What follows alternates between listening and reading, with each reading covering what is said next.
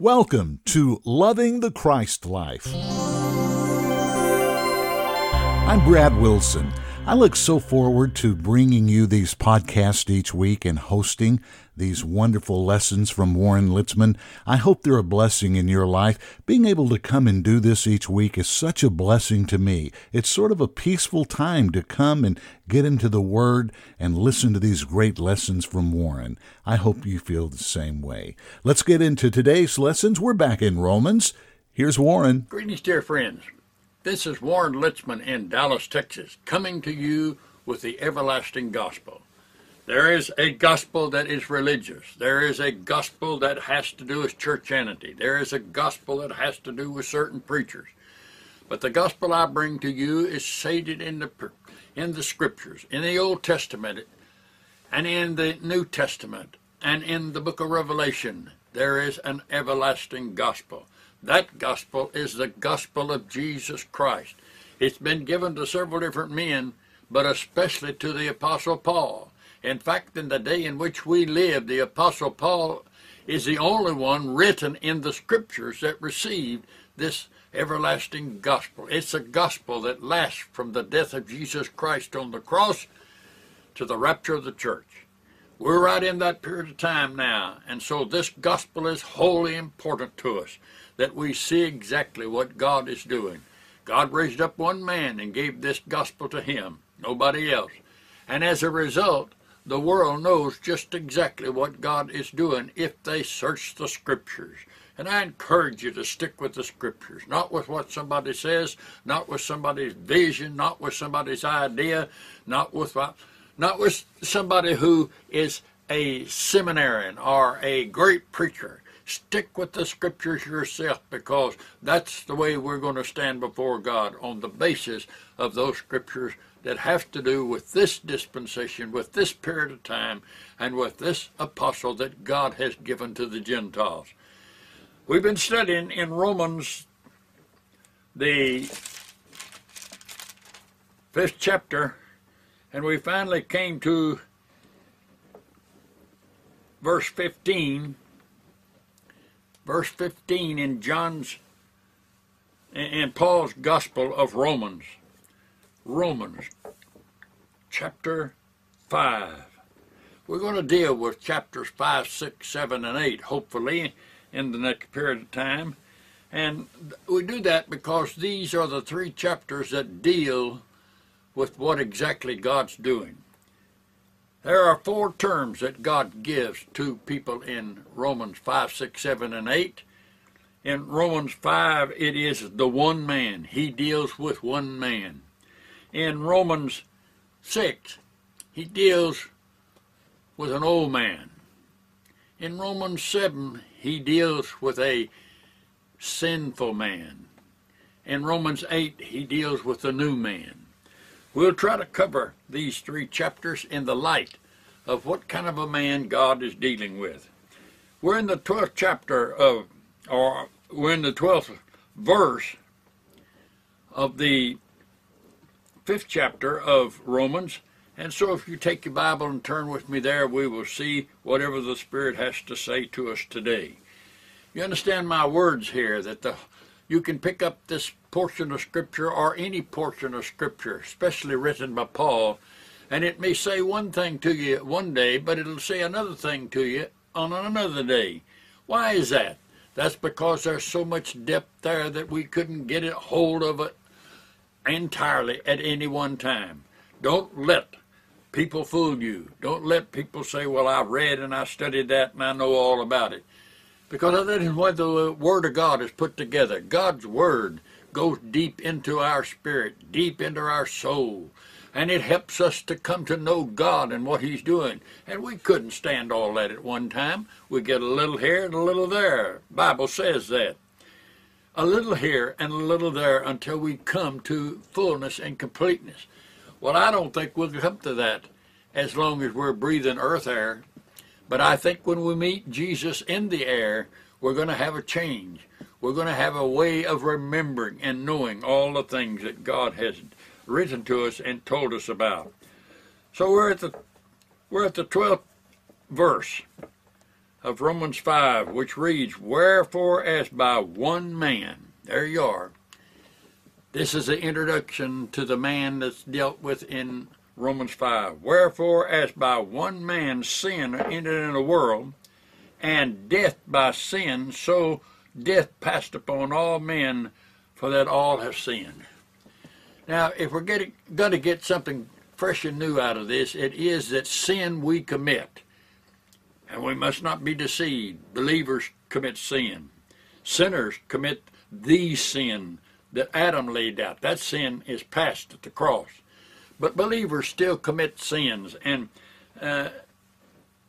in John's first epistle, he says, "Any man sins, he has an advocate with the Father. If any man falls short, he is brought up by the Spirit of God." That's the way that God treats his children. That's what he wants us to see. But this verse begins by saying, "Wherefore as by one man sin entered into the world." One man. Who is the one man here? It's old Adam. That's how sin came into the world. Adam disobeyed God. Adam did his own thing. Adam fooled around with God, and God is not to be fooled around with. God is no fool. And when the serpent was believed at this meeting of Adam and Eve in the Garden of Eden, when that took place, God knew. He understood. He had it already figured in his mind. And what he had figured in his mind was that man in his creative, natural state cannot, by any degree of spirituality, enter into the full and deep things of God. Try to get this in your thinking, because that's very important. God knew that. Somebody said, "Well, did God know Adam and Eve was going to sin?" Certainly he did. Certainly he did. Because he knew that what he had created would not stand on its own. It would take more than the creation of man. It would take a new life in man. A new life. The old life that we have by our creation is something God did. And he put many wonderful things in that creation that man might serve him and love him. But the simple facts are, God knew that the human beings would fail. Just a quick break right here to remind you about our bookstore at our website, Christ-Life.org. What a wealth of information that Warren left us with his books, videotapes, his audio tapes. It's really amazing to go there and see these wonderful things that you have to look at and choose from in order to learn more and more and more about the In Christ message. Please go, take a look. You deserve it. Christ-Life.org. That's where you'll find the bookstore and other great things about the In Christ message. Now back to Warren. He knew that Adam even would fail, so he was ready for it. Then why did he carry on? If he knew that those whom he had created would fail him, that the majority of those whom he had created would fail him, he must lay out every single idea and plan and part of his understanding to human beings, which is what he did in the Old Testament. He laid it out for them. Why did he do that? Because he was looking for what it was that man thinks he can do within himself. That's what Adam and Eve started out with. They thought they were smarter than God. They believed the devil who said that he was smarter than God. And the end result was they failed. They miserably failed. And they lived in their failure for hundreds of years afterward. So that's why God took us through the Old Testament with failure, with sin, with problems that people had, because he knew that one day would come when there would be a new life put in those creatures. A new life, as John said, that was birthed by God and would not and could not sin. God works toward that because he hates sin. The one thing God hates is sin. You might say that God doesn't hate evil. He hates our participation in evil. That's where the gospel comes in.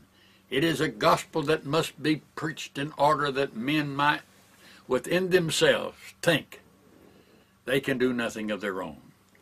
And so this 12th verse starts out as saying, wherefore as by one man sin entered into the world. That's Adam's sin. It entered into the world and it ruled in the world for the next several dispensations. And that's why dispensational study is important. It's not the only study a believer ought to get into, but it is an important study that believers ought to get into. For the simple reason, for in 7 different periods of times, God has laid out his rules, his regulations. What will human beings do with it? How much do they love him is the final analysis. How much do they care about what God says and God is interested in? That's what this gospel is all about. And so I come to you with the first line of this 12th verse saying that the one man is introduced here. As by one man sin entered into the world. You might think, well, that's kind of strange, isn't it? God is hard-headed or something, because why did he base it all on one man? I want to tell you, before we get through with this study in these 4 chapters, you will come to the greatest understanding you ever have had, because it deals with man. Again and again. Sometimes the man is Christ. Sometimes the man is God. But he deals with one person at a time in these chapters. And so, the 12th verse reads, for as by one man sin entered into the world, and death by sin. Death by sin. There were no other creatures. There was not any relatives of Adam and Eve. There was not anybody else in the world except Adam and Eve. And sin entered into this world by 2 people who simply disobeyed God. Were they bad people? Well, there wasn't a lot of evil there. The only evil was the tree of knowledge of good and evil. And God said, leave it alone. And the devil said, if you eat of this fruit, you'll be as smart as God. So the end result was, God had introduced to them the way he's going to deal with humanity.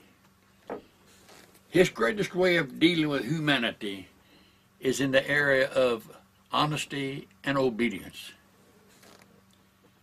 Honesty and obedience. I can never forget the scripture that says that Christ himself pleased God because he was obedient. He went through many of the tests and trials as Jesus of Nazareth that might not have been necessary to a deity, but was necessary to mankind. And he overcame. He rose above every situation that entered. Until he got to the cross, he was in full charge. But at the cross, our sin, our failures, our shortcomings, our hopelessness took over in his body. Not in his mind, but in his body. For the scriptures still shout out, and in his body he bore our sins and transgressions. So the whole situation with sin started out with one man, Adam. But the whole situation of sin entered the cross. And at the cross, one man, one person, one God took that sin in his body, and when he died on that cross, sin died. It says sin entered the world. And by sin entering the world, so did death come, for the end of sin is death. A sinner is a dying person. That's why they need a new life. Their old life won't suffice. Their old life won't be straightened out well enough. They need a new life. And that's what we get in Paul's epistles. We get a new life. That's what Jesus came to bring us. He said, I have come to bring you a new life, a more abundant life. And so God has his plan working. In the back of his mind all of this time was the fact that before he created this world, he said the main thing I'm going to do is put people in Christ. The second main thing I'm going to do to be able to do that and to carry that out, I'm going to crucify my son. These are the two things God did before he created anything on this earth. So this earth is not run by anything other than God's plan. You must be in Christ, Christ in you, and it must come from the cross. This is the way God moves and the way God works. And this is the only way now that I began to receive revelation knowledge from our Lord Jesus Christ that human beings are going to be able to live and carry out.